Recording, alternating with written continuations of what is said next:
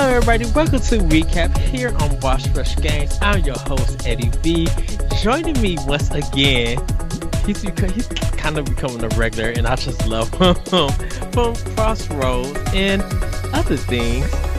Please, everybody, welcome back, LeBron Dawkins. Hey, what's going on, everybody? Yes, as you can see, we are talking about Event Horizon. If you have watched the Resident Evil episode, we have kind of talked about aliens and space, and Event Horizon has been brought up, so I have decided to watch it. And LeBron loves this movie. I have thoughts. We're going to recap it, and we're going to give our vote for it. But guys, he has thoughts about it, and because of his thoughts, I'm just going to take over this entire recap for this one because if you haven't seen Event Horizon, like Eddie's thoughts may change your idea about the movie, and we can't allow this slander to happen. Well, everybody, this is a 1997 film directed by Paul Anderson. If you know who Paul Anderson, he did the Resident Evil movies. He went under at the time of this movie. He did Paul Anderson before he changed it to Paul W.S. Anderson. So I'm going to hand this conversation over to LeBron because, like he said, he's taking full charge, and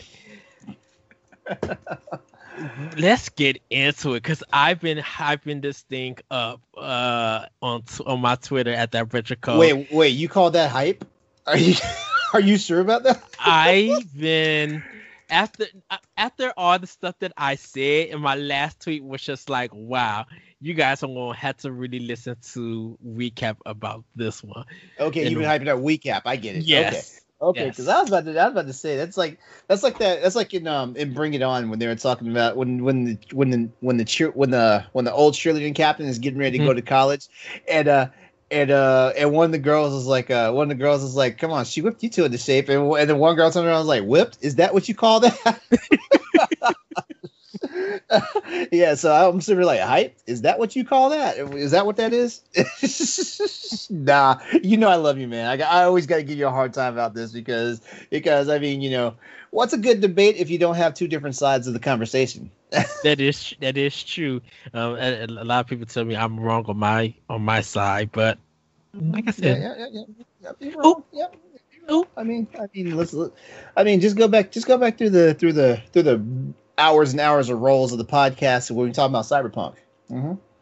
Oh, for someone who says I'm going to stop eating and start drinking on the podcast. No, I said eating. I said eating. I'm drinking water. I'm trying to use his words against so I can win this debate. There's not a dot of calories in this bottle of water. But everybody, please watch the episode on Crossroads when LeBron talks about Cyberpunk. He's like, can we make it a rule not to bring up Cyberpunk? I was just like, I'm like, okay, you can do that at Crossroads. Everything else is up for grabs. So good luck and God bless. Because believe me, before we get into Event Horizon, I want to say this for it. Cyberpunk. Even though I may not be hyped for the game because I gave my reasons, I will be buying that game. Just to let people know, I am going to be hitting LeBron up. I'm going to be hitting Nelly and anybody else who gets it because I want to know who they choose as a character, who they made, what they did. LeBron already. I'm boring. I'm just doing the default stock character. There's not going to be any customization to that guy. I just want to get in and start playing. LeBron, you already know that even when it hits 12 o'clock and that game comes out, I'm already going to be wishing you. I'm like, LeBron, have all the fun and I'll catch up and we will discuss. It's going to be, I feel like it's going to be bunkers good. I mentioned it's not game of the year material yet until we play the game. So. See, I was about to be like Alexis off of Dynasty. I have the receipts, but you saved yourself. Oh, all right. You can bring the receipts. I live by a recycling plant. I will put them receipts right in there. All right. Go ahead, Laura. All right. So All right, let's get into it. All right, so Event Horizon, 1997 movie, written and directed by Paul W.S. Anderson, who Ed mentioned earlier went by the moniker Paul Anderson at that time. The movie stars Lawrence Fishburne as Captain Miller and Sam Neill as Dr. Weir. It also includes a cast including Kathleen Quinlan, Jolie Richardson, Richard T. Jones, Jack Noseworthy, Jason Isaacs, and Sean Pertwee. Okay, so basically the quick and dirty about the movie is a rescue crew investigates a spaceship that has disappeared into a black hole and is now returned with someone or something new on board. All right, so the setup goes like this: we get a somewhat nice little intro, and it talks about some things that have been happening in the lives of human beings in that particular pocket of the universe. In 2015, we've already established our first permanent colony on the moon. We're slacking, aren't we? Exactly. There's life. No, we're not slacking because there was something in this movie that we're going to have questions about. Okay. In 2032, mining has been established on the planet Mars. So, I mean, humans are doing some good stuff. All right. The next highlight is in the year 2040, the Event Horizon, which is a deep space research vessel, is launched to explore the solar system, and it subsequently disappears without a trace after making it past the planet Neptune. At that point in their history, it is considered the worst space disaster on record. And then the movie itself starts 7 years later in the year 2047. Okay, so the movie opens of showing one of our characters, Sam Neill, Dr. Weir. In the movie, he's dreaming about the Event Horizon, and at this point, the Event Horizon is hanging in orbit near the planet Neptune. The zero gravity it pans to the insides of the ship and stuff, and we see the zero gravity is happening. Things are floating about, and we pan to the bridge, and there's a body floating around, and as the camera gets closer up to the body, you see it reveals a tortured man. He's doing one of those soul type screams, so it's one of those ones that it just pierces right into your core. And then Dr. Weir wakes up. He's been having nightmares about the Event Horizon, and we will explain a little bit more about why that's happening. Dr. Weir currently is the head of the Event Horizon project, and he's haunted by the events surrounding the ship's disappearance, as well as a personal tragedy that revolves around his late wife. When the movie really kicks off, Weir's joined the search and rescue crew of the ship, the Lewis and Clark, for a top secret mission to investigate the Event Horizon and bring it home. Ed's snickering. Hold on a second. This is where we get a chance to meet our crew, who is prepping to make a jump from Earth to Neptune, which is going to be a 56-day trip. All right. All right, Ed, go ahead. Okay. I had to pause the movie and take a moment for my life and my soul to get back together in my body. When he mentioned the ship Lewis and Clark, I fell out laughing. Why did you fall out your seat laughing? Because that sounds like a street name where a bodega is at that sells the best 40s and tacos. I put that as part of my Twitter commentary. Who names the ship? Now, this is sci-fi. You think of like all of these like technical names, really like big, Mass Effect Andromeda. Like they could have named it Andromeda. I would have been fine with that. Like name it something that is like that has a sci-fi connotation to it. Lewis and Clark. It was just like, okay, unless you're playing trying to do something with Superman, Clark Kent, Lois Lane, or you are doing a street name, Lewis and Clark, and you're from the hood, who knows that on Lewis is the main street, Clark is where the church is at, and when they interact, you know where you're going to find that Popeye's at. I just love this because it went completely over your head that they were talking about the Great American Explorers, Lewis and Clark. I love it. But who? You got to think. Look at all of our look at all of our naval ships. Look at our space shuttles, our spacecrafts and stuff. Look at how they're named. They're named after historic things, that are named after things that actually mean something to humanity. Like I mean, shuttlecraft Atlantis, shuttlecraft Discovery, shuttlecraft Enterprise. We have naval ships that are named after presidents. In the United States, we have warships that are named after cities. You know, in our country and stuff like that. Okay. You just kind of missed the overall theme there. You know what? Bless you. But the thing about it is, but without knowing so much sci-fi or knowing that history, if a moviegoer goes there because they like Lawrence Fishburne, they love the characters and they just like, oh, I want to see this horror thriller kind of movie. If you heard Lewis and Clark, you would have been like, wait a minute. Did you just name a street name to Ed, this? Did you fail third grade social studies? That's how ingrained Lewis and Clark is in most of our minds. Like they never taught that in school. Wait, what? Yeah, they never taught the Lewis and Clark expedition. We know what we're gonna have to make some B-roll on this. I'm at the school you. All right, So, as I was saying, the crew is prepping to make a 56-day trip to from Earth to Neptune, and they're gonna have to do it in technically hypersleep. As everyone's getting ready, Weir makes the observation that he doesn't really think Captain Miller cares for him that much. You know, it's kind of foreboding at this point. So they start their trip. Of course, while in hypersleep, Weir has another nightmare. And we get a more serious clue about his trauma revolving his wife, and where when he sees her, she is completely disfigured and talking about how she's waiting for him on the bridge. All right, we make it to Neptune, and Miller's crew is also actually. Hold on, we make it to Neptune.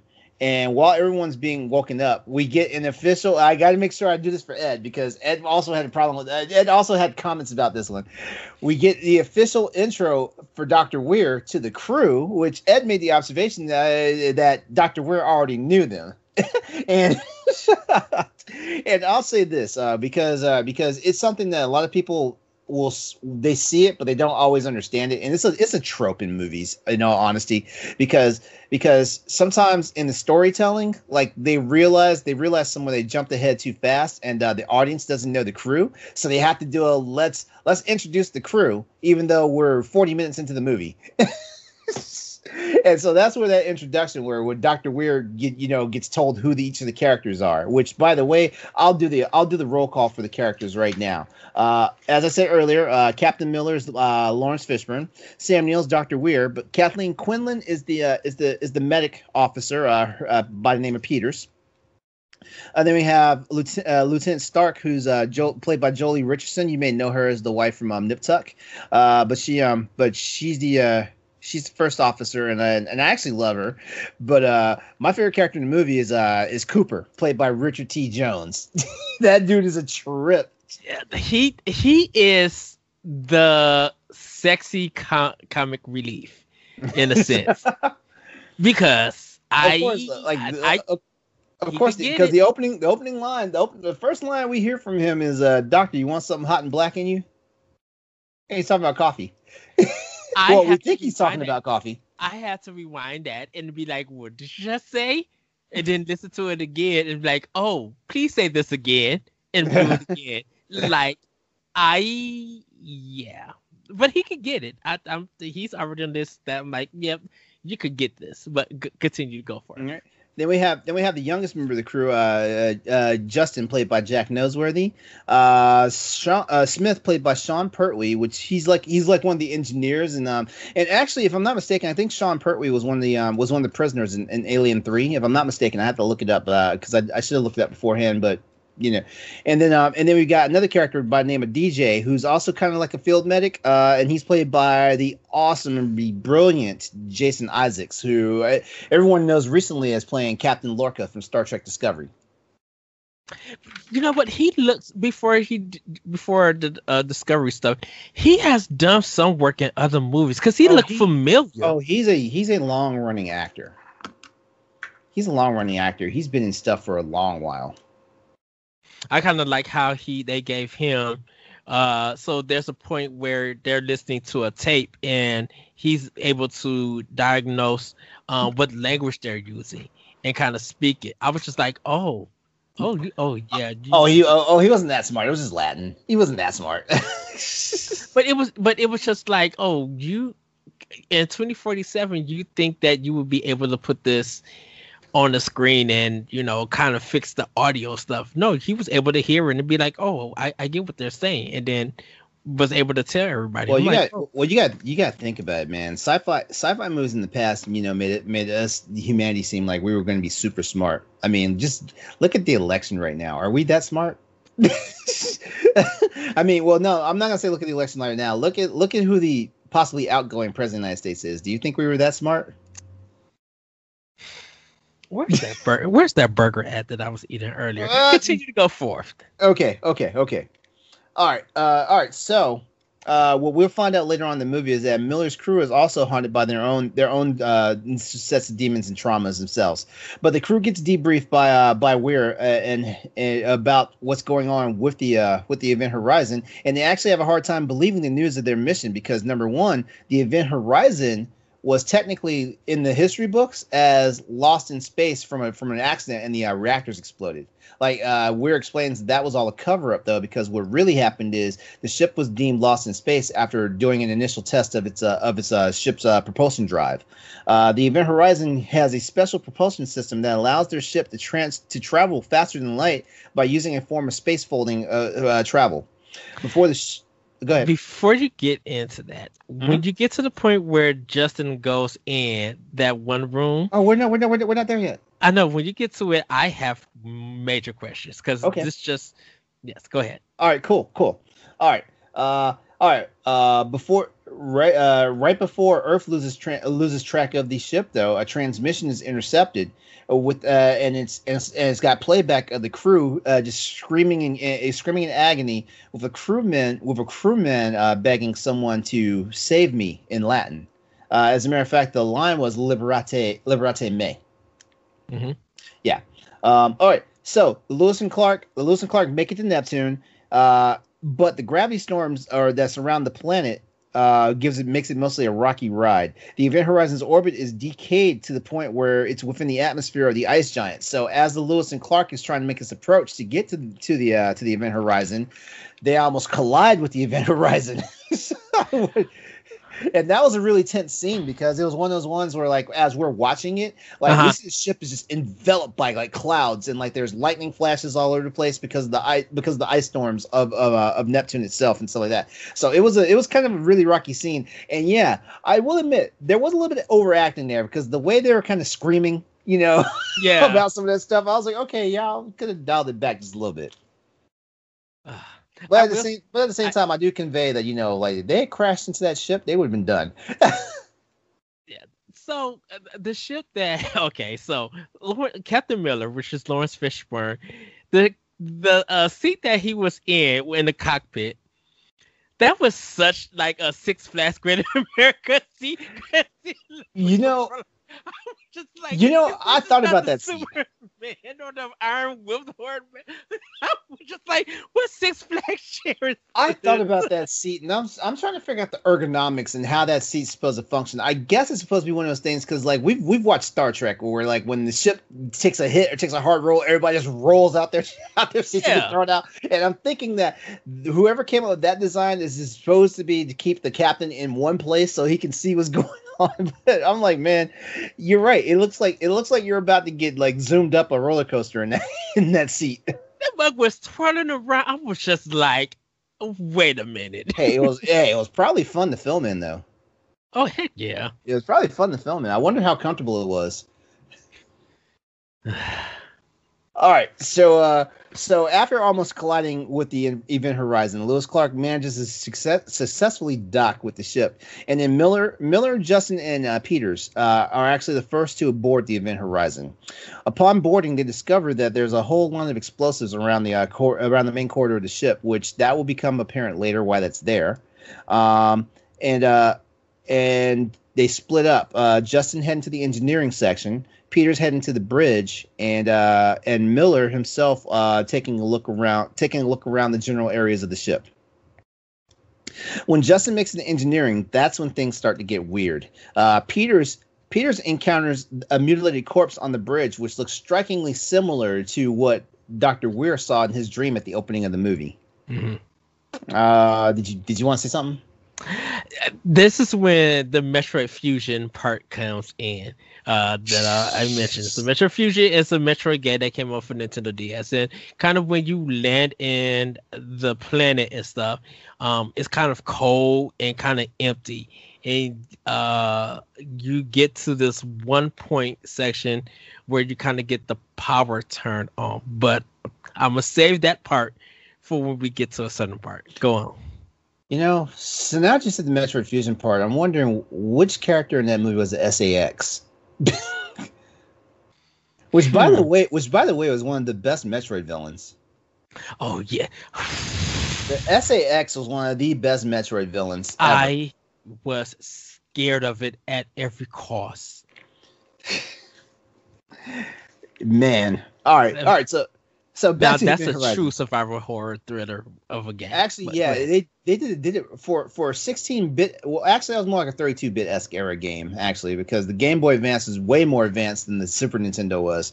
But yeah, it's funny how that little pocket game actually did something for like suspense, and it was honestly an action game. That's the crazy part. Yes. Yeah, I mean, we need a team to make more Metroid games. All right. So back to the movie. When Justin examines the ship's engine core, the core activates, and Justin, who's been tinkering around with the insides of the core, because at this point the core has actually laid itself wide open and is flat, and it looks like a dark mirrored surface to a certain extent. Mm-hmm. But as he looks into it, all he sees is nothingness. So Justin reaches out and is just playing around with the substance of the core. Okay. So before we get to that, okay.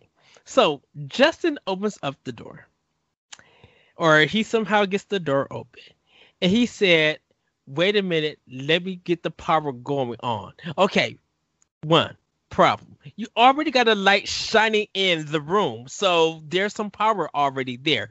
Two, if you look closely to the movie, the little engine thing that they got is moving around already without no power. So it's just like, wait a minute, what power do you need if this thing is already moving? The main power, like a lot of ships, and see, this is my nerd coming out right now. A lot of ships like that have auxiliary systems, because like if you have a ship like that, like if it goes down with no power, I mean like absolutely no power at all, like the ship is just basically dead at that point. Like there's not going to be a whole lot you can do. As a matter of fact, you're going to have to do external stuff to get the thing back to life in most parts. So the thing about it is, why is that engine thing running around itself?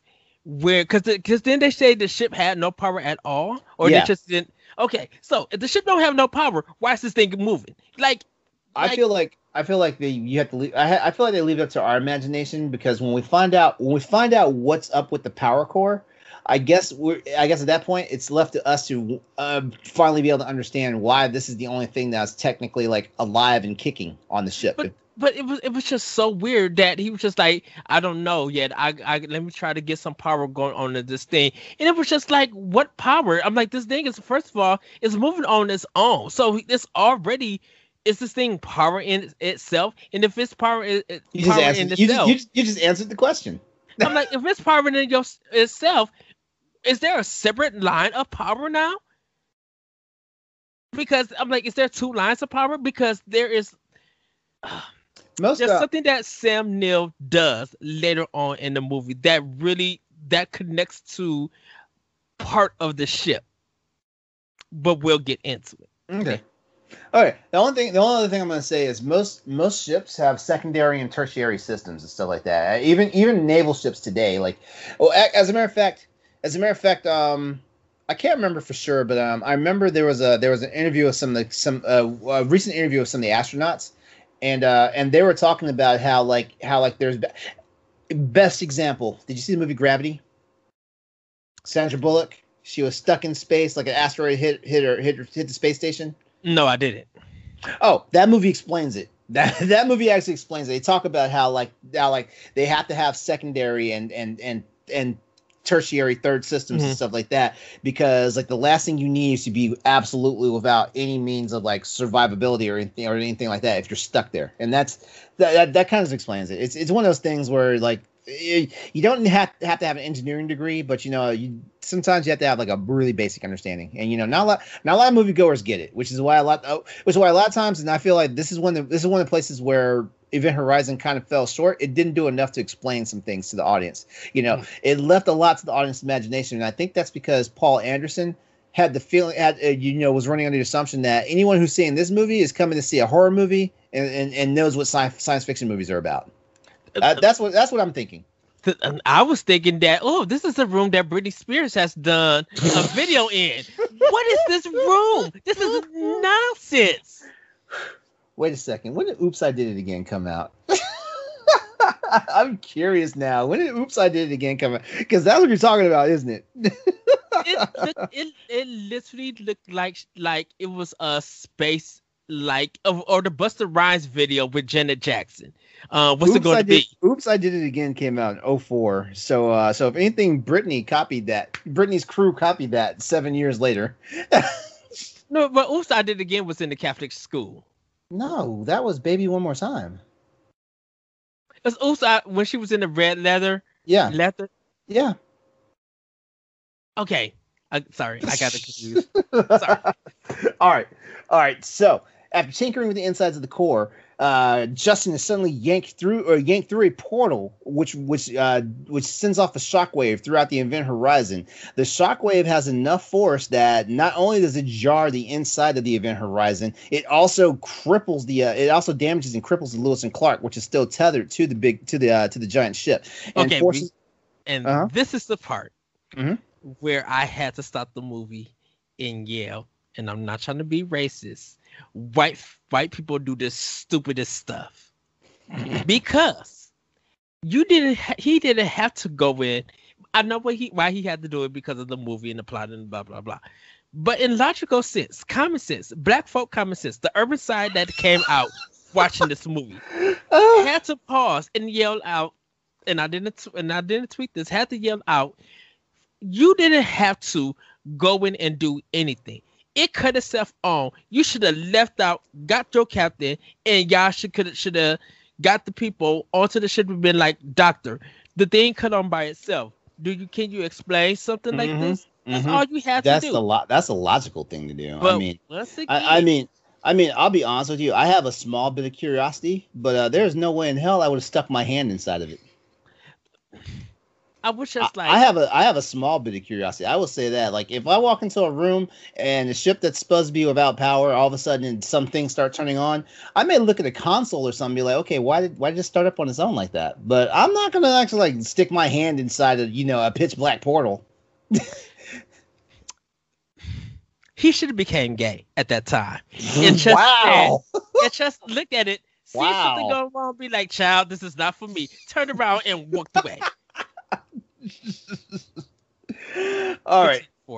Okay. So the shockwave damages the Lewis and Clark to the point where the crew has the rest of the crew bunkers mess. So it messed up the ship, but not, like I said, not the room that Lawrence Fishburne was in. Because Lawrence Fishburne, he was just like got hit back into the wall. And I'm just like, hold on, wait a minute. So barely anything got destroyed in that room, anything got messed up, and Lawrence Fishburne just flew back and hit the wall. This thing destroyed like a whole engine and stuff on the other ship. I'm like, wait, this doesn't make sense. Like, he was closer to the force, the whatever thing that knocked him back. He was closer to it. So why did it do little damage and the ship got more damage. Well, I think in this case the Lewis and Clark is more like a rescue ship, so it's probably not fortified the same way the deep space vessel that the Event Horizon is. That's my opinion. Like, I mean, like in the Navy I dealt with tugboats and stuff like that, you know, and yeah, those ships are sturdy to a certain extent, but they can't just take the damage that like the actual battleship that I was stationed on and stuff like that. So that's probably where that came about. But also, if you look at the two ships, the Lewis and Clark look like an old rickety ass ship in the first damn place. It did. It looked like it came from one of those My Little Golden books. That's what it looked like it came out from. It didn't look like anything glorious. It didn't look, you know. Well, here's the thing I know about it: like captains and crews, they have their pride in their ship. So even if it looks like a bucket, you know, they have pride in it. Yes, that is true. Yes, that is true. They have pride in it, you know. It's just like, come on, it's just like when you have a little push and go car. Like, it might not be much, but it's your car, and you're usually proud of it, even if you're calling it a piece of shit. All right. So the crew has had to evacuate to the Event Horizon because at this point the Lewis and Clark is becoming unsustainable. Hull breaches have caused atmosphere to vent out into space. The engine is unsustainable right now as well, meaning that they are marooned there if they cannot repair the ship. Cooper is able to rescue. Cooper is able to rescue Justin, and arrives in the core room right as Justin is being thrown back out of the of the portal. Justin is now in a completely catatonic state from his time being spent inside the ship's core. It's not explained how long he was in there, but whatever amount of time it took, because the crew had already evacuated, whatever amount of time it took for Cooper to get to the engine room is however long that Justin was stuck in that portal. After powering up the Event Horizon, the crew faces the possibility of being stranded with only 20 hours of air left, because they've discovered that the CO2 scrubbers on the ship have gone bad, and they're not going to be able to repair those in any amount of time to save themselves. It's been explained that the gravity core creates an artificial black hole, which might have been where Justin was pulled inside. Weir begins to become seduced by the power and mystery of the ship's engine core. This is very important to take note of, because at this point, Weir is the chief designer of the ship's engine core. He's also the lead of the entire project of the Event Horizon. And what started out as curiosity for him to find out what went wrong is now becoming like he's on his baby, and he needs to find out what happened, but he also needs to not let it go. So just take that to note. All right. In the medical bay, Peters has began to see things that aren't there, as the ship itself is starting to turn everyone's traumas against them. Dr. Weir is starting to be tormented by his dead wife, as he's seeing hallucinations as he's trying to make repairs and analyze what's going on with the ship. And Miller is confronted one time by a man engulfed in flames that keeps taunting him. Now, this is the non-cynical part. You know, you already on the ship. You know the stuff is not real. What is like keeping you guys hypnotized and about all of this? Like, you know the stuff is not real, but yet you're infatuated. I can't believe this is happening. Oh, because there's a part where I had to look at my notes because this is the part where they were in the medical room with Justin. He was laying down. Mm-hmm. And then, you see this kind of like little tit thing banging with sound. Yeah, Peters. Yeah. When Peter sees it. Yeah. And so, it's getting slow. She's walking. She keeps hearing these sounds. And then she pulls the thing out and she sees her son. Now, once again, white people doing dumb stuff. You know your son is with the dad because she talked about it with Miller on the Lewis and Clark. Yeah. The LC. That's what I should have named it. Actually, that's what in my notes I have them abbreviated as LC and EH. Okay, so the LC, and he couldn't make the transfer where she could get back to her son, and she made it. So we already established that. So with you're in space, you're on an abandoned ship. It's been dark, it hasn't been touched. Weird things. You find a CD player with a CD in it. Oh goodness gracious, that alone. Stop it. The movie was done in 1997. Stop it. See, this is ladies and gentlemen of the audience, this is exactly why I was like, I will run this one tonight. You see a CD player, and luckily it didn't say Panasonic or JVC, the attachable ones that you put in your car.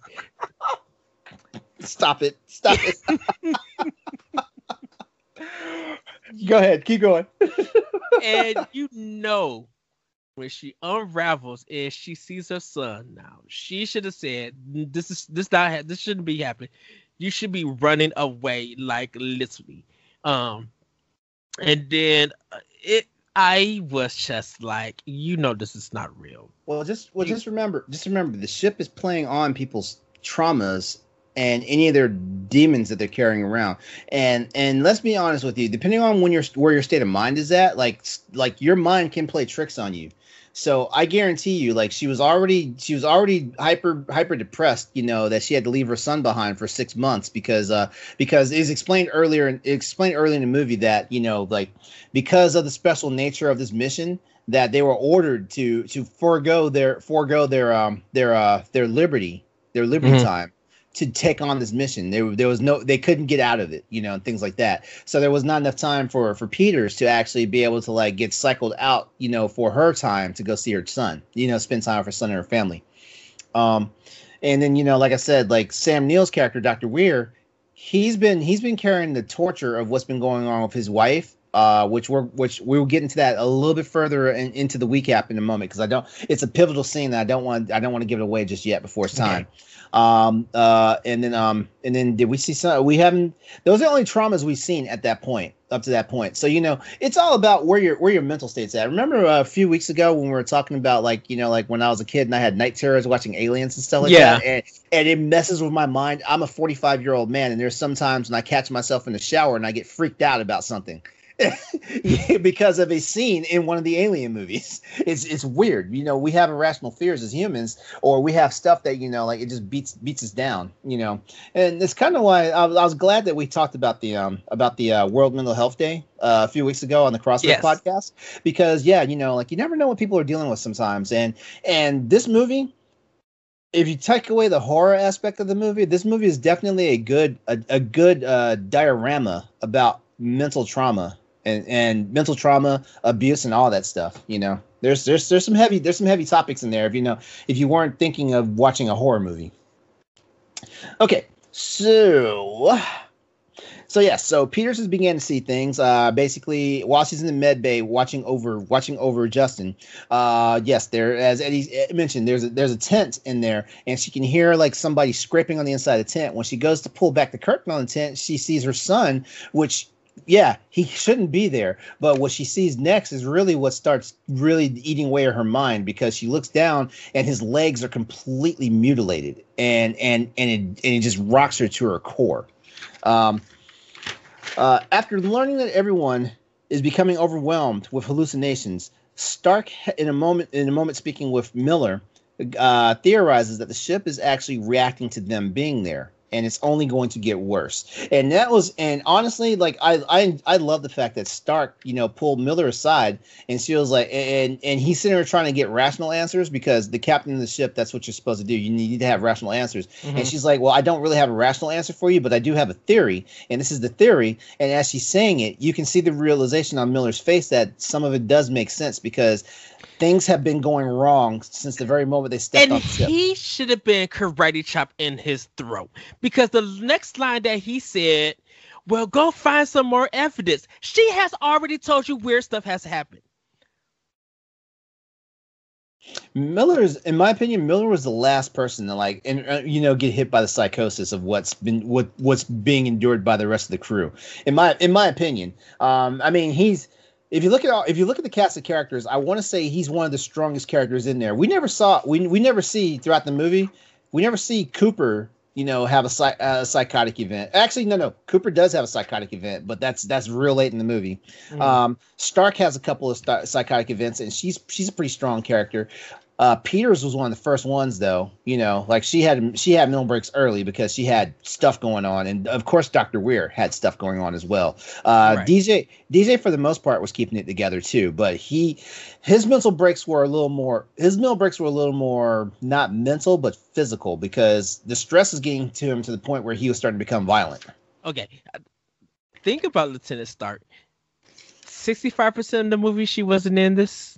She wasn't in a lot of scenes, honestly. I'm just like, oh yeah, she's recording another movie, because she she is just, nothing is happening to her at all until honestly, literally close to the end. I'm glad you mentioned that, because honestly, it felt like the Miller, Weir, Peters, DJ show. Honestly, yes, it felt like it was more on those four characters than anybody else in the movie. And definitely Peters. I think Peters, honestly, she was the one that was being mostly terrorized throughout the whole movie. Yeah. She had the most going on. It's I'm starting to see a lot of parallels between this movie and Alien, the original Alien, and I'll get into that shortly. Because there's a parallel with Peters that I was like, man, you ripped this entire scene out of Ridley Scott's Alien movie. All right, so after the conversation between Stark and the captain's like, okay, we got to figure some stuff out. We head back to the med bay where Peters has just lost track of Justin. But she's unable to have time to react to the fact that Justin is no longer in the med bay, because the ship has another episode, which forces her to flee the medical bay, where she runs across DJ and Stark. And then DJ and Stark also get overwhelmed by the episode too. And this is the cliche movie shot. So Peters, she walks to the left, camera moves to follow her. You still see Justin's body. She turns around and starts walking to the right. She's past Justin's body, and Justin's body is out the shot. It's just Peters still thinking. She turns around to go back to the left. Now, anyone who knows that if a dead body or a body that's unconscious is in a shot for one part, not in a shot for the next part, you know that body's going to be gone. And what happens? That body disappears. I was just like, this is the most cliched mess in the thing, because the thing about it is that with movie shots, with editing, if they show one thing and then the same thing is not reversed, where you can still see the body or still see something, you won't know that a difference is about to happen, or a difference will happen. When she came back, when she went to the right and they cut his body out, I already knew. I'm like, that body is gone.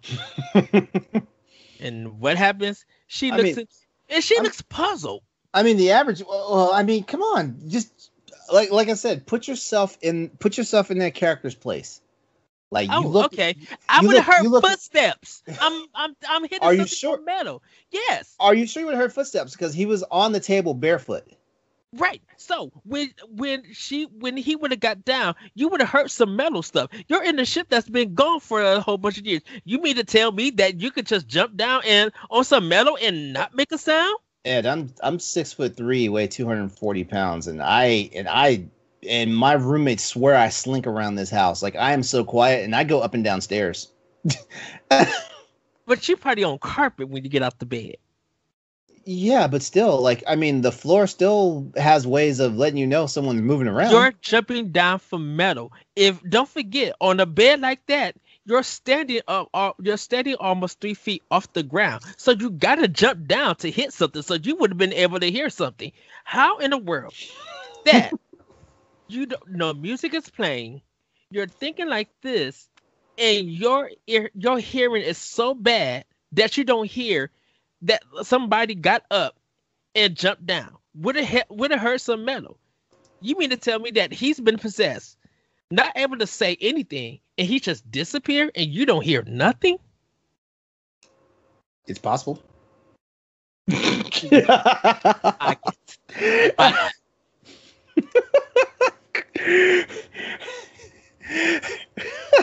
It's again, everybody, my urban side. So, a frantic Peters runs and hooks up with DJ and Stark, and then the craziness happens because Peters immediately closes the door behind her because something is obviously chasing her, and DJ and Stark are like, "What the hell's wrong with you, girl?" And then all of a sudden, something starts banging on the door that she just closed, like completely destroying and warping the metal and stuff like that. And now everybody's in the throes of a psychotic episode, to say the least. While all that's happening, also inside the room is Dr. Weir, who's just been sitting there just taking it all in, and he's starting to lose his grip on reality as well. And Dr. Weir is like, no, just open the door, and just zombie walks to the door to the point where where Lieutenant Stark basically accosts him, and like basically it looks like she was about to rip his arm out of his socket. Yes, the way she got him, and it was so cool actually. Because he immediately snapped him out of whatever was going on. Which, yeah. All right. As it seems like the event where Stark actually wrenches the Doctor's arm to the point where he snaps out of it actually puts everything back to normal too. Because as soon as they realize there's no threat, alarms start going off, and they discover that Justin has actually slipped out of the med bay and made it into the main airlock, where his psychosis is finally starting to play on him, and it's at the point where he's getting ready to get himself vented out into space. There's a quick scene where basically everyone's trying to get him to come back inside, and for whatever reason Justin activates the main airlock, and it's a rescue attempt at this point because he's about to get vented out in space. Miller has already suited up and is outside, and he's ready to intercept Justin as soon as he gets blown out of the airlock. It was kind of a gruesome scene. Now, if you guys are kind of squeamish about a lot of blood and stuff, like, trust me, like when his body starts reacting to the lack of atmosphere inside with the decompression inside the shuttle bay, inside the airlock, it's a sight to see because like his veins and his capillaries just start engorging themselves because the blood is still flowing to him, but it's at a point where like his vascular system is not doing right. And then the next thing you see, his capillaries start rupturing to the point where he's bleeding out of his eyeballs. So Miller gets outside the airlock from the other side. Right as soon as the door is open, Justin winds up getting vented out into space, but Miller's able to save him, get him back into the airlock. But now he's suffering decompression damage and stuff like that. That was, like I said, that was a heavy scene. Like I'm squeamish on gore, and I was like, oh. This was so comedic. This was the Friday the 13th Part 4 3D movie of blood. Like, this was so video gamey that it was weird. First of all, he should have been dead within 3 seconds. The way that it was out. But because it's movie magic, I guess, fine. Miller is running like, okay, this is literally Dead Space at this point. Oh, it's funny you said that.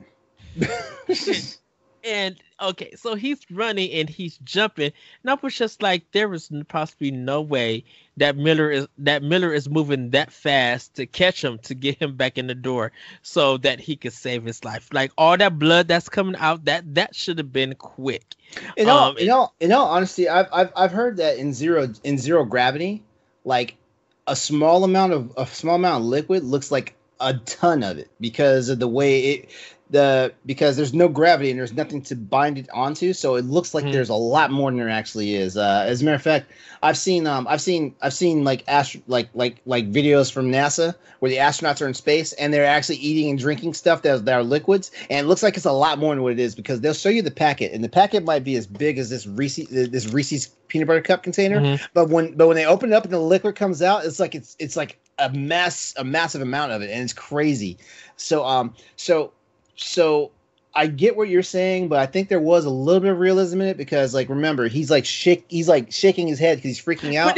But isn't his mouth open also with it? And it's just like, okay, if your mouth is open, that's more air that's coming out. Like that should be like killing you quicker, shouldn't it? Well, remember what Miller said though. Miller said as the air leaves the chamber, you need to like push all the air. Actually, it's I've heard it a couple of times before. Like if you ever stuck in a situation where you're about to lose oxygen and stuff like that, the easiest thing to do to prepare yourself for the shock of it is to actually force the rest of the air out of your lungs, and it helps decrease the shock to your system when there is no more air. I've heard this a few times before. I've never put myself in a situation where I need to do that.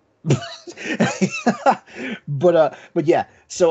So Miller's able to save DJ, but at this point DJ's had so much trauma that the only thing they can do is put him into a medically induced coma and put him inside one of the hypersleep chambers and hope for a miracle at this point. After that, Miller confronts Dr. Weir again. This is like a running theme in the movie now. Like it seems like every time something hits the fan, Miller is going to jack Weir up. But he's trying to get more answers. But at this point, it's really just unknown if Weir can even explain what's happening anymore. Weir's tried his best to explain a few times, and looks like even the science is evading him at this point now because he doesn't know exactly what happened. Okay. What's going on with the ship? So first of all, he should have turned into his father form from Boys in the Hood and smacked Weir up and said N-word. What the F is going on?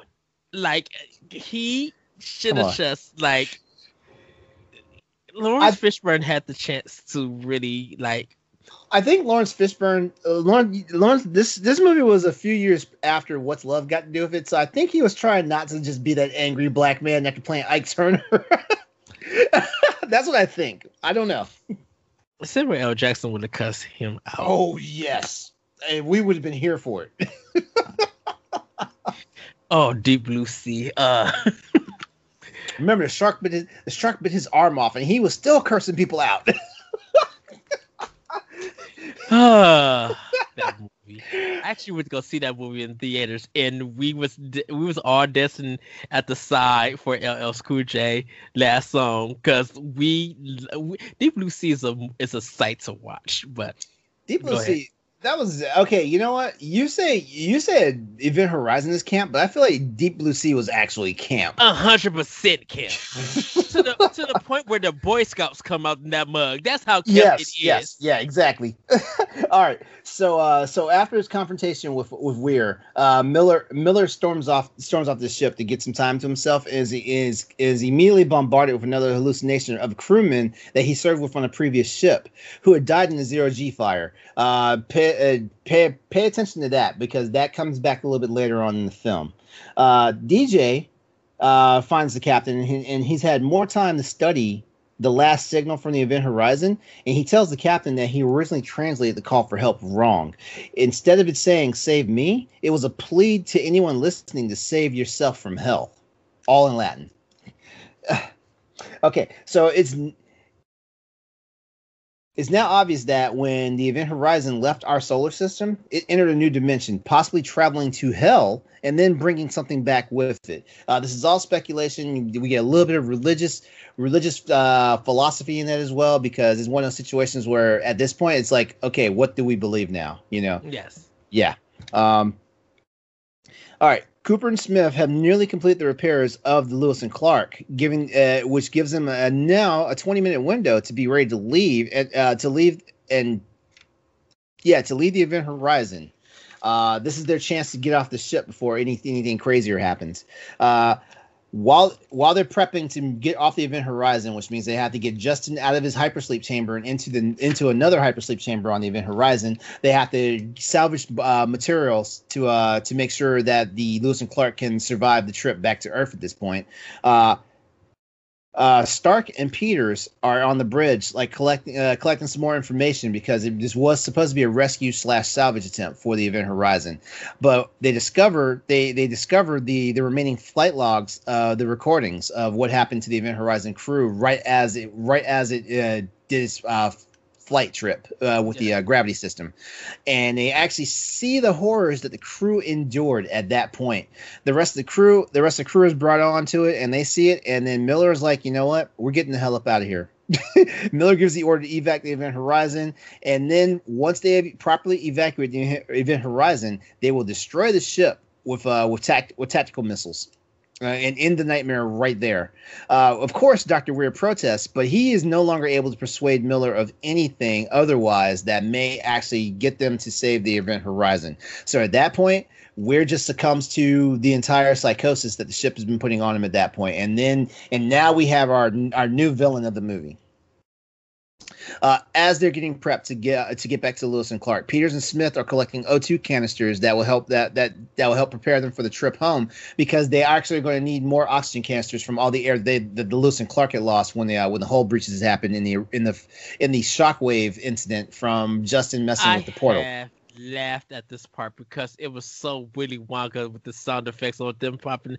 These candy cane things that they are grabbing looked like the bank of the Crayola. Those Crayola crayon banks that you see in stores. I was just like, what is this nonsense? I was just like, wow. But this, please describe this death, because yeah, I'm about this, I guffawful laughed. You are a terrible, terrible person. I literally get to it. Okay. So sound effect came in my mind. Okay. So as to everybody listening to this episode of WeCap, if you guys, after I describe this, if you guys think Ed is a horrible, terrible person, just hit me up on Twitter at Exodus803. And let's talk about this, because this is just bad. This is bad on Ed. You know, I'm swatting you on your back of your hand so hard the next time I see you, bro. All right. So Peters and Smith are collecting the O2 canisters, and they're in extremely close proximity to the gravity drive, to the drive core. And at that moment, the ship has a newer, stronger episode in which Peters this time is completely overcome with it and is completely lost in a hallucination about her son wandering on the ship. And don't forget, Jester don't turn around for any of this to go get her back. To be like, where did you go? You talking about Smith? Oh, Smith had already bugged out at that point. Like, he was already freaking out. He was already complaining about he's too close to the gravity core. He was already complaining about the whole ship is just, giving him the willies. And he was at the point where he was like, you know what? Damn, we don't need oxygen. We'll just go. And see, that's when the urban side of that character came in, because he dipped off. But he should have realized, wait, there was a woman behind me. Right. He was just like, yeah, let her stay, and then continue to dip off. Yeah. So Peters is now lost in hallucination about her son, and she's chasing him throughout the ship. And this is the part where I was saying that this was basically like just another homage to Alien at this point, because there's a scene as she's climbing up the platform, up a ladder. If anyone's watched Alien or knows just the classic sci-fi thing, we know what we're talking about, where we see the camera shows the cutaway of the ladder, and you see a hand come up, and then someone pulls themselves up and peeks around, and it's just classic, like Ellen Ripley, like trying to make sure the xenomorph isn't on that level before she gets off the ladder and stuff like that. So yeah, so Peters pulls herself up, and in the distance she spots her son, standing off, and she's a little overwhelmed by everything because she's tired, she's exhausted, she wants to get off the ship and everything. She takes a few more steps to try and reach her son, and immediately falls down a chasm. And this is when the Super Mario Brothers death, when you fall into a pit, comes in. And I guffawful laughed. I was just like, oh my goodness, do. Like, this could have been a level of Sonic the Hedgehog also in this death. And oh my God. bawled out laughing on the way that they killed her. I am never recommending you another movie to watch. It was utterly hilarious. Because it was just like, you would think that you're building up all this tension up with this entity, with the ship taking forms and placing things, and so you would think that she actually gets to her son and the son would kill him. Yeah, a little bit cliche. Is that what you wanted? That's kind of how I wanted. I wanted to actually be like, okay, if this thing is playing them tricks on your mind and stuff, the entity that's doing that should be able to kill this human, and and everything, because it's already got him. No, this mug made a Mario Maker level and just let her die and fall into her death. This listening was just hilarious to me. This is where we're at, because we're decently aged individuals now. Like, I admit, I'm 45 years old. I've read a lot of stories. I've seen a lot of TV shows. I've seen a lot of movies. So this is the point. We hit a point where everything is obvious. Yes, and I get it. I'm 40, and I just like, I seen stuff like this, so I know when it's paint by the numbers things coming, because I'm just like, okay, this movie only has 30 minutes. Okay, y'all about to kill off the class. So, let me see something. What was the last horror movie where everything seemed refreshing? I want to say the last horror movie I saw where everything seemed refreshing, and every kill felt like it was out of the blue. I think was the original Final Destination. That's the last horror movie I can think of where every kill I could not predict. You know what I mean? Mm. Except for, of course, the fact when Stifler's character got his head chopped off by the license plate at the railroad tracks. Oh, yeah. I saw that one coming. It was with Final Destination, hearing everybody talk about this stuff. When there's long shots of stuff going on, that's when I knew. Well, I mean, yeah, you knew someone was going to die at that point, but you didn't know what the death was going to be, though. What was the one? Did you know Homeboy was going to get hung up in his bathroom shower? I did not expect that. I thought the worst that was going to happen was he was going to slip on that water and crack his skull on the sink or the freaking toilet. I did not see him getting wrapped up around the neck and seeing the ligature marks and seeing his capillaries burst in his eyes. But you know me, I'm a little bitch when it comes to gore, so you know. Deaths and Saw. I saw most of those coming, especially home chick with the head clamp thing. I knew that was going to go bad. When they did the shot of the one man just sitting in the bed like 10 minutes into the movie, I'm like, oh, he's the killer. Only reason why, because he's the only person that's going to be in this movie. They're doing a long shot of him while they're talking about some crazy nonsense. Mm-hmm. Yeah, he's the killer and stuff. Yeah. And so, yeah, I think the one that I love as a horror movie, and I continue to recommend this. I don't recommend It Follows. It Follows made me furious. It Follows is a good movie, though. It Follows is a garbage of a movie. It follows itself right into a garbage bin. You and I have different philosophies for horror movies. So, that's what it is. I will say The Witch is better than It Follows. I hated The Witch. I love The Witch. I love the fact how they play with religion, how they played around with not the Ten Commandments, them playing around with the religion was probably the most redeeming part of the movie. The mama, I was loving her, acting no good fool. I was just like, yes, this is what happens when the demon get the black goat and just everything about The Witch I love. And everything about it. There was something about The Witch that made me be like, okay, if you know religion and you know parts of the Bible and or scripture and stuff, it plays well in this. We will get back into Event Horizon. Right. Audience, if you believe that The Witch was a wonderful movie, please hit us up on at our handles and let's talk about it. I mean, personally, I didn't feel like it was. I felt like it was pretty whack. A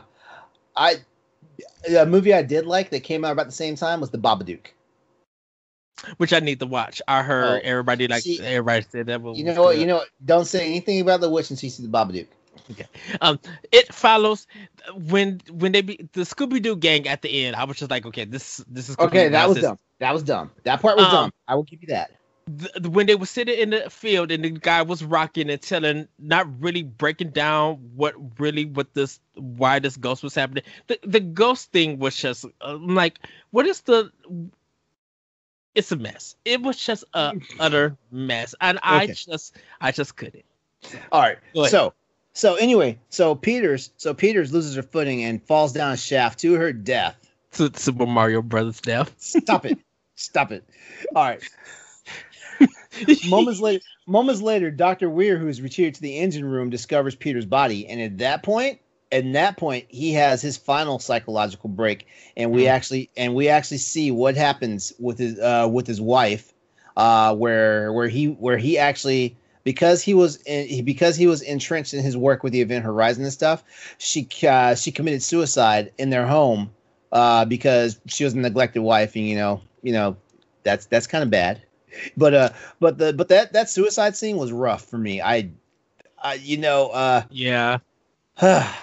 So You know- instead of just cheating on him or divorcing him or getting a boo thing, benefit with friends and stuff, she did this nonsense, and I was just like, okay, I understand why y'all did this to play the logical physical mind, but in a real sense, white women, if you know that your husband, who is a doctor, who got some money, is spending his time at work, you better A, divorce him and get that check and get half of the house and make him pay alimony.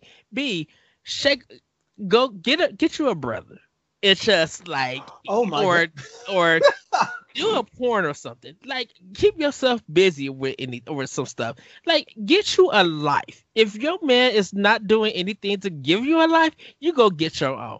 I'm just saying, this is Ghetto Philosophy 101. We will continue with this podcast next time. Continue, LeBron.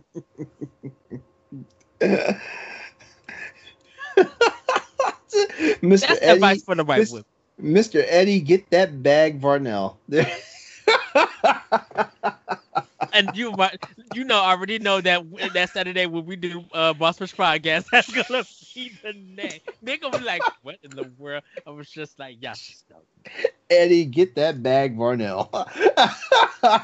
All right. So Dr. Weir is completely overwhelmed by his triggers, and his wife becomes manifest in front of him, and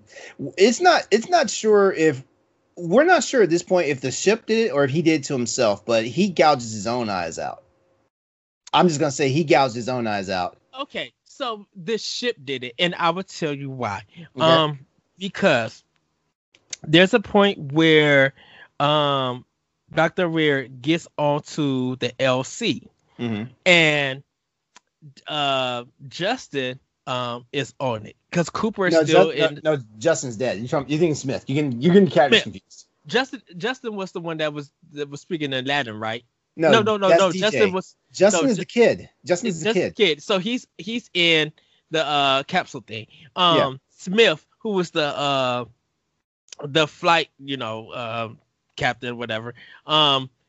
He is on the LC, and there is a shot where. Wait. We're coming to that. You're skipping ahead. You're skipping ahead. Continue forth. Okay. So after succumbing to his hallucinations, Weir returns to Lewis and Clark and sabotages her by setting an explosive up on the ship. This is the part that you're getting to. Smith is still on the ship, and he's trying. And once he discovers that Dr. Weir is trying to sabotage the ship, he tries to find and deactivates the bomb, but it's too late, and the Clark is utterly destroyed. All right, now go ahead and speak it. Okay, so Weir doesn't have any blood or anything on his hands. There is no dripping or anything that is around on there. So when the wife told Weir to get down on his knees, mm-hmm. and all of that stuff was happening, the ship had manifest something to do this. Okay, so you believe the ship is what caused his eyes to get gouged out? Yes, because then there's a transference of Weir without his eyes, has all of these cuts, and nothing is on his hands. First of all, when all of that is happening and Smith is on the LC, how in the world did Weir? There was blood. There was blood. I remember that because when Smith was trying to find the bomb, he saw Dr. Weir's ID tag and it had blood on it, and then he looked and he saw where inside one of the I guess I want to say that makes that logical sense. But it has had blood on it is because of the spirit or the ghost, whatever it is, whatever the entity had was doing all of that to him. So of course blood would be on him and everything. Okay. So you would think that this Weir's on the ship. Okay, first of all, when they left the LC to get to the Event Horizon, they were in spacesuits. How in the world was Weir able to get from the power core to the LC without no spacesuit? At that point, the docking umbilical was still attached to the two ships. Like you could, like they were able to still travel back and forth between two ships. But when they safely without suits. But when they got to the when they landed there and got to the Event Horizon, they were in spacesuits. So how? Yeah, that's because there was no atmosphere on the other side of the Event Horizon when they first got there. They had to start that stuff back up. Remember? Did they ever say that the atmosphere came back on? Because I didn't. Yeah, they did. My thing is they had on their spacesuits, of course, still outside fixing the ship. Okay, I understand that. Cooper is still in his ship. Smith is inside there. Yeah, the thing about it is that okay, y'all should have been able to see cameras or something where Smith was moving through the ship going to the LC. Spark should have been able to watch. Somebody should have been able to see this on camera if y'all turn everything on. I was wondering, that was the weirdest thing to be like. Okay. At this point, let me go back here. Let me see, because Captain Miller's outside the ship in a spacesuit. No, actually, no. Miller was on the Event Horizon. Miller's on the Event Horizon. Dr. Weir is being super creep at this point. Peters is dead. Stark is unaccounted for. We're going to get to that in a moment. Stark is unaccounted for. Cooper is still outside the ship doing the last minute repairs because right when they repressurized the ship, there are still minor leakages and stuff. So he's outside still doing patch jobs. Justin's at this point is just no good. Right. DJ is in the med bay getting the rest of the supplies they need, and Smith is actually on the Lewis and Clark. So honestly, nobody really has an eye on anything if we look at it like that. Nobody really has an eye on anything, so they can't. So they really wouldn't be able to track movement. So my thing is, could this entity just move fast enough, be quick enough, or is it like, did it encompass? Did it take over Did it take over Weir's body and Weir just walking like normal walking and able to just go anywhere he wants? Yeah, because it was just also you gotta think, Weir knows that ship like the back of his hand. He designed that ship. Yeah. So if anybody knows how to move around that ship efficiently, it would be Dr. Weir. So Weir was able to plan, and this is budget reasons to get this movie to move along. Can nobody here in this place, like, this is a big bomb or whatever. Like, you mean to tell me that he's able just to sit something down from metal, big hard metal, onto something that's metal and you not be able to hear it at all? You don't got anything in your ear. Well, he might have something in his ear or something. But I'm like, you had to hear. You said earlier that of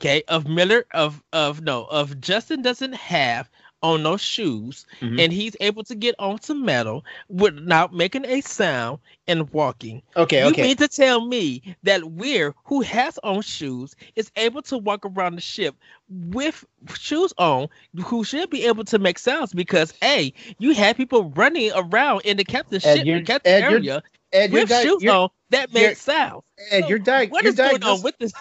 Ed, you're diagnosing the movie too hard because if the movie has that much realism to it, nobody's gonna be entertained. That's really what it is. That's really what it is. Were we being entertained for the last 45 minutes of this movie? No. What I'm saying is though, like if the movie, okay, for every question you asked, it was because like there needs to be realism. But if the movie was that realistic, minute by minute, the movie was an hour and 35 minutes and some change. If the movie was realistic for that entire amount of time, people would have already walked out the theater. Well, okay.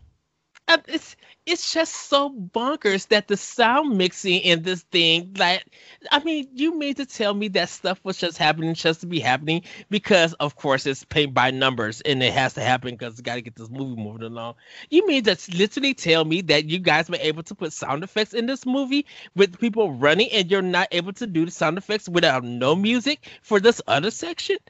Are we really doing this nonsense? Okay, continue. All right. So after Lewis and Clark has been destroyed, Miller scrambles and tries to warn DJ that Dr. Weir is somewhere about the ship, and that Dr. Weir is now trying to harm everybody that's left behind. But Miller's unable to save DJ because right when he warns DJ about Weir has already shown up in the med bay. And like I said, like it could be the guy knows the ship like his back of his hand or something, or it could be that something supernatural is moving him throughout the ship at this point. But man, Dr. Weir got up on DJ fast. Yes. And Miller is stuck horrified to watch and listen as the scientist ambushes DJ in the medical, completely vivisecting DJ and splaying him open for Miller to find moments later. Yes.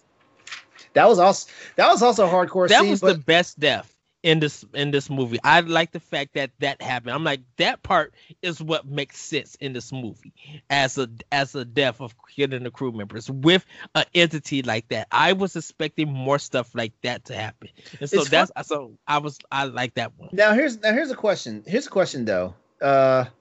Why did Dr. Weir kill DJ so badly like that? Because in all honesty, DJ was the one that was kind of sympathetic to like Dr. Weir in the first place. I mean when Smitty attacked Weir, because there was a fight scene when when Weir was trying to explain stuff to the crew about what's going on the ship, and Smitty just wasn't buying it, and Smitty actually attacks the doctor. That DJ actually ambushes Smitty and puts a scalpel to his throat. Yeah. And I'm sitting there like, man, why did the Dr. Weir do him so dirty? I mean, he could have killed him, but he did him dirty. Because it fits, to me personally, it fits what an entity would do to a body. A kind, benevolent person, because DJ was benevolent as far as... It doesn't matter what your characteristics is. You want to see how that body gets mutilated or gets killed. Like you are doing a sci-fi horror thing. So when it comes to horror, the kill has to be creative. And you have to look at the kill to be like, wow. And so his death made sense. The Super Mario death did not make sense. Here we go again. Okay. All right. So the final act sees Miller attempting to hunt down Dr. Weir. After discovering Stark unconscious on the bridge. By the way, where Stark been at for the last 30 minutes? But anyway. Doing another movie.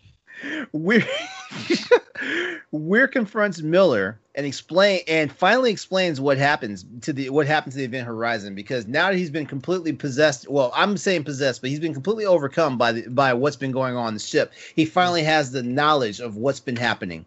After explaining everything to Miller, Dr. Weir activates the gateway device, prepping the ship to take the rest of the survivors beyond the veil to where the ship was at when it was initially declared lost in space. While all this is happening, Cooper, who unfortunately had been on the outside of the Lewis and Clark when it exploded, and he was thrown into space, and by a twist of fate, he was actually able to propel himself off of some leftover wreckage of the Lewis and Clark and make it back to the Event Horizon. But Cooper makes it back, unfortunately, just in time. to surprise Dr. Weir, who shoots a harpoon gun and breaches the hull, blowing Cooper back out into space. I was just like, wow, like okay, they now made that's that some camp. That's some camp. That was some yes. camp. But you know what? With Cooper's character though, like at this point, it's like, man, how many more bad things can happen to this guy? Because that's really what it's been. Yes. Yeah. All right. All right. So let's see. Where was I at? I lost my track here. Okay. So there's a hull breach. The atmosphere starts venting out into space. Dr. Weir, who thought he was safe, sitting in the captain's chair gets ripped off of his harness, and it gets basically sucked out into space. But we don't find out. We believe that Dr. Weir's body has been sucked out into space at this point. Miller manages to save Stark from being pulled out into space, and they both get to a safe point. And right when they think things are going their way, somebody's coming in through the airlock again. Exactly. But much to their relief, it's Cooper. Cooper is a survivor, man. You know what? And I don't care what you guys say. Like, black folks don't always die the worst in these movies. Exactly. All right. So reunited, Miller, Stark, and Cooper agree that it's time to blow the ship to Kingdom Come and take their chances in the lifeboat. With Miller setting off to trip the explosives, Weir, who the ship at this point is just like, we're not letting you die, sucker. You're one of us now. Weir corners him in the gravity core room, and at this point, as the fight is going on, Weir actually gets a chance to show Miller the reality of what will happen once the ship's gravity drive does its thing. Miller has no choice at that point but to detonate the explosives to save Cooper and Stark's lives. All right, so the final scene here. 72 days before you get to the final scene. Mm-hmm. I was thinking I was gonna skip past it. Go ahead. I'm sorry. The Kool-Aid blood that falls around in that area. I was just like, what the world is this? Like, is the Kool-Aid man gonna bust out? Oh yeah, exactly, because Cooper feels like this drop in a whole bunch. Like, what is this? And you realize that it's blood. And I'm just like, was he trying to? Was the ship trying to drown them in blood? By the way, no, that's cool, because actually I did miss that. By the way, I said earlier that we hadn't quite seen Cooper have an episode. As Cooper has been tasked with setting off the life beacon. So once that the ship has been detached, somebody from Earth will be able to find them. And while Cooper's getting the communications information system ready, he starts tripping. And all of a sudden, there's just blood running through like the corridors of the ship, and that's the Kool-Aid blood stuff that Ed is talking about. Yes, I was just like, what the world is this Kool-Aid? Is this fruit punch or strawberry? You know what? You know what? Richard T. Jones played the hell out of that character. Yes, yes. At first, I thought it was like syrupy. Like, I'm like, ooh, IHOP, I should go hit that. But then I was just like, no, let me come to my sisters because I don't got an IHOP around here. But continue forth. Wait. You don't have an IHOP close by? No. Oh. Well, actually, yeah, we do have an IHOP. I don't know if they're open, though. Snack to everybody. We'll talk about it later. Go ahead. Because there's an IHOP, like a hop, skip, and jump from my house. Okay, So we're now in the final scene of the movie. It's been 72 days later. The lifeboat has found the drift. And you know what? I'm not even going to give this part to you guys. Like, if you guys want to see the final plot twist of the movie, you're just going to have to see the movie for yourself. Yes. You really are. Because like that last twist was too much. And, it was a nice twist. Oh, it was a nice twist. It's not. If you haven't thrown your hands up in disgust, according to Ed, at this point, like, you're gonna enjoy the final plot twist of the movie. But because apparently Ed threw his hands up in disgust like 7 times, and I'm being nice by saying 7. I was just cackling. All right, so there you go. That is recap, Event Horizon edition. So I'm gonna turn it back over to you, Ed, so you can go ahead and say your piece and give the final parts about the entire show. Okay, and so I Okay, so how we review recap, if this is your first time listening or you know what it is, if we don't have a hat on, we just don't like this movie at all. If we have a hat on and we got it down, we know that it's bad, but it's good to, yes, we're ashamed to admit If that it it is. if it covers your face, Yes. if Yes. If you have your hat turned to the back, you like this movie, you thought it was all right, you thought it was good. But if you have your hat full on, you thoroughly enjoyed this movie and you love it. And the reason for recap is to see if old movies or any movie that has came out and we watching it, does it still hold up? So since LeBron hosted and gave the description, I'm going to actually do my review, and this is my review for Event Horizon. You dirty. My hat is to the back. I enjoyed it. I had a lot of commentary. You obviously didn't enjoy it enough. No, I love this movie. I enjoyed it. It's camp factor. It had me ask literally questions. Hold on. Camp factor is Jason Goes to Hell. The camp, dude. The Super Mario death.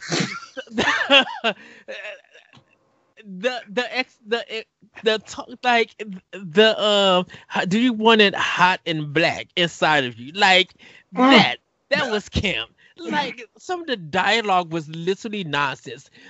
You wanting to, like, okay, white girl, we know that you're almost looking like thinking that you're aliens, but you're not. Start. She decided to dip off and do Starship Trooper. Like Lawrence Fishburne didn't go back to his Boys in the Hood days.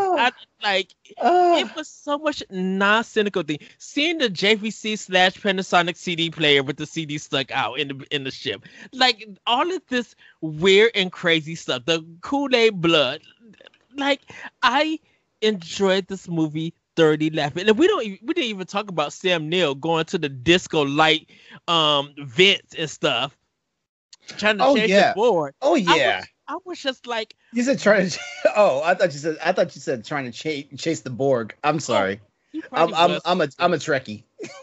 Like, what was the Britney Spears video of where the power thing was at? Like, I enjoyed commentary on this movie, and I thought it was so campy. Like, it's so ridiculous, it's so over the top, but it's good. It's a good movie to watch. Like, I would say this movie is better than watching Joker. Like, this is a movie that you need to buy, you need to own, you need to put it in. It's so B-rated, but it has A-list actors in it doing this B-rated subplot, whatever you want to call it. And it's literally is you get candy, you get your friends, and you watch this movie. You get some sci-fi people who will really enjoy being able to explain stuff. But it's so good, so I have to give it straight to the back. It's not a movie that I truly love because I had a lot of questions and I was falling out. But I do recommend watching this movie, like owning it. Like it's a good movie. Well, let me ask you this, because this movie was, I feel like it was done a disservice by Rotten Tomatoes, like the critic score. Yeah. It got I think the last I checked, it was like a 28% Rotten score, and it's actually come up over the years because it was actually a lot lower. I want to say at one point it had 21. If I had to rate this movie, the user score, the average Joe like us, like gave it like a 61. So I would go higher. I would give this movie like an 85. Okay. I would give it 4 stars because because the plot was moving along. It's the little things that make you like stop and laugh and think about and have questions and reflect on your life about things. The dialogue and the writing in the script is so non-cynical, so laughable, but it's just like they did what they needed to do. They took some garbage lines at times. It's like truly delivered. Do you want something hot and black? It's just like that took me for a loop. I had to replay that thing 3 times to understand it. there was some hotness in it. There's some hotness factor in this. Wait. I'm sorry. As black person, you've never been objectified like that? Because I've had that line thrown at me a couple of times. I've never heard anything like that at all. I haven't been objectified. I would love to be objectified. Heck, I would like to be a side mission to somebody if snap. You know, like it. This movie is you know what? so. You know what? Thirst trap more. I got the certain pictures to do it, so. Okay, all right. So hat to the back for Ed, which means he didn't necessarily dislike it, but there were some things about it that could have been better in his opinion. I like I said, I love this movie. I enjoyed it. I just didn't be like, okay, it like. I think if I would have saw this in 1997, I probably would have had a different mind frame. But it's good that I watched it now that I understand movies a little bit better, and I think it's better than a lot of movies that I've seen in the 90s. And I wish I did go see this when it came out. Like it's a good movie. So, but yeah. Okay. All right. So for me, because to me, Event Horizon is a classic sci-fi movie. I mean, it's from the 90s, and 90s horror had its own like life of its own. As a matter of fact, I want to say Starship Troopers was a 90s movie, but that wasn't technically horror. But yes, but like the sci-fi elements and stuff like that. Yeah, sci-fi movies are either Alien, Star Trek, or stuff like Event Horizon and Starship Troopers and stuff like that. But I put it up there as a classic, and that 28% Rotten score is just such a disservice because I feel like honestly, it's probably, I agree with you, Ed. It's probably somewhere in the 80s for me. It's too good, and also like you gotta think like Event Horizon, the movie, inspired some of the most popular video games that we play today. Dead Space is honestly a mashup of Aliens and Event Horizon in my opinion. You're stuck in this ship and all hell's breaking loose and stuff and everything's trying to kill you and stuff like that. And there's so many things it took from Event Horizon. And you know what? It's funny that you were talking about like the sound design of the movie because if you played Dead Space, there are times when like you're overwhelmed with nothing but sound, just like in Event Horizon, and there's times there's no sound at all. Yes. Yeah. Yes. So we owe Event Horizon, and Paul W.S. Anderson, a lot of credit because like he inspired a few things that we might not want to give him credit for all the time because like we talked about it in WeCap Resident Evil. That people had franchise fatigue by the time the 6th Resident Evil movie came out, and that franchise and that fatigue also started a whole like hate thing for Paul Anderson. But I mean, with his credentials, with his directing credentials, like, dude, like he's not a bad director. I would see more of his work. Like he's good at what he does. Exactly. Like I mean, like I think people are mad, because there's 6 Resident Evil movies and it didn't quite hit the mark for Resident Evil the way they wanted to. But you gotta realize Paul W.S. Anderson is the reason why we have video game movies because he directed Mortal Kombat, the first one. Yes. And a lot of gamers to this day swear up and down that the original Mortal Kombat movie is one of the greatest video game movies, if not fighting game movies out there. Yes. Correct. Yeah, I mean, it's in my top list. Like, let me hear the Mortal Kombat. I'm sitting down watching the movie. It may still there's gonna be Netflix. There's gonna be some twerking happening. And Kano is hot as ever. I know. I'm sorry, I don't twerk. I can't. I don't have the coordination to twerk. I mean, I can drop it like it's hot, but I can't twerk. You're gonna have to show me to drop it like it's hot. But yeah, my rating is hat completely to the front. Like this movie is the greatest in my opinion. Not the best movie, but the greatest in my opinion. Actually, wait, that's bad grammar. Because how did I say not the best movie, but the greatest? That doesn't make any sense. I've said I'm a ghetto philosopher, and I just went off telling white people what they should do with someone who don't love them. Yeah. So. Yeah. Yeah. Hashtag get that bag. Well, I should literally just go on Twitter, just put hashtag get that bag. and just see what people be like. What the world? Yeah. But anything else, Laurent? No, that's all I wanted to add. I've said my piece. You know, I tried to diffuse your slander of this movie. But yet, I tried, but you know what? I'll be honest with you. Like I did watch, because I knew we were doing a recap. I did watch it recently, and I'm starting to see where this movie kind of doesn't. It's 2020 now, so that movie's almost 25 years old. mm-hmm. That movie is starting to like not stand up against the test of time. But you know, it's still good. It's still entertaining. There's still something to be got from it. If anything, if you don't want to latch onto the horror movie aspect of the movie, just the fact that it talks about mental trauma and stuff that people go through, and how it messes with your mind, how these things can weigh on your mind is a serious thing, you know, like it's something. Yeah, and they'll keep your attention, and they'll keep you on the edge throughout the whole movie, and that's what I love about it. It's just there are some things that I think because I put the commentary on, I was just like, not the movie commentary, making my own commentary on Twitter. It was just such a ride and everything. But yes, everybody, that has been Event Horizon. I will say this. If you can find you a copy, do buy the movie. I will recommend that. Me and LeBron will have to. So, what should be our next movie? Should we do I'm Gonna Get You, Sucker? I thought you had somebody else for that one. No, I just gonna have. Oh, was it me? Yeah, we could do I'm Gonna Get You, Sucker. What were you and Logan doing? Me and Logan are supposed to be doing Joker because we did Ninja Scroll, but he didn't watch all of Ninja Scroll, so he was going to be doing. That's slacker. Yeah. So we're supposed to be doing Joker.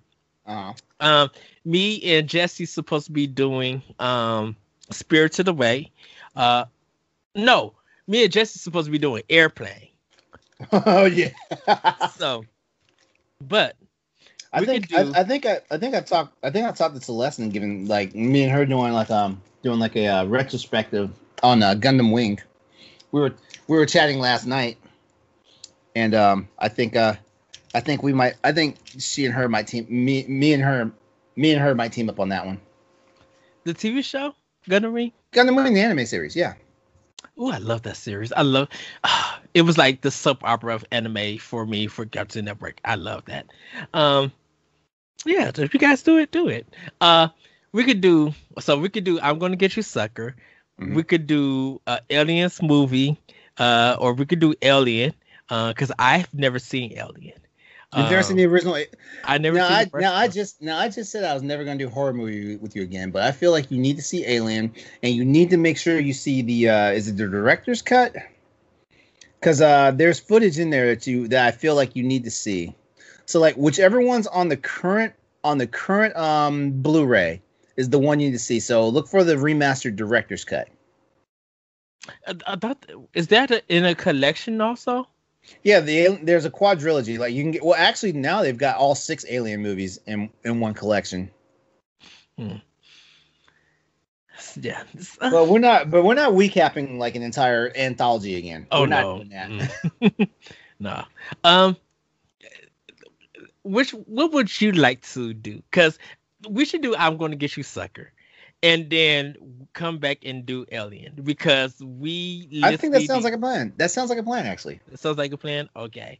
Yeah, because me and Jesse talking about Airplane, I'm going to die rewatching it, because I may need to watch Airplane. This has been a long time. It's still so. It's such a classic. I kind of want to do the Naked Gun also, because I just want to see O.J. Simpson go down those stairs and going down the stairs, and then he hit the pole, his body flip up and fall into the baseball field. So, but everybody, that is going to be this episode of Recap. LeRon has his hat to the front. I have mine to the back. We both enjoyed this movie. We both recommend watching it and everything. Definitely to see the ending on how it. Let's see the movie's ending and get the twist. LeRon, where can we find you? All right, you can find me on practically all social media at EXODUS803. That's Exodus803. That's also my Twitch channel. So find me there, and also every freaking. I think I finally got it to where like every freaking service Every freaking game service is there. I know Steam. That's my Steam ID. That's my PlayStation ID. That's my Xbox ID. Even though I call myself Exes803 on Switch, we still have to do the freaking Switch codes. Unless you find me on Switch through social media, because I do like that they added that. Yes. You guys can find me on Twitter at ThatVeteranCode. You can check me out on Optional Opinion on SoundCloud, other podcast apps.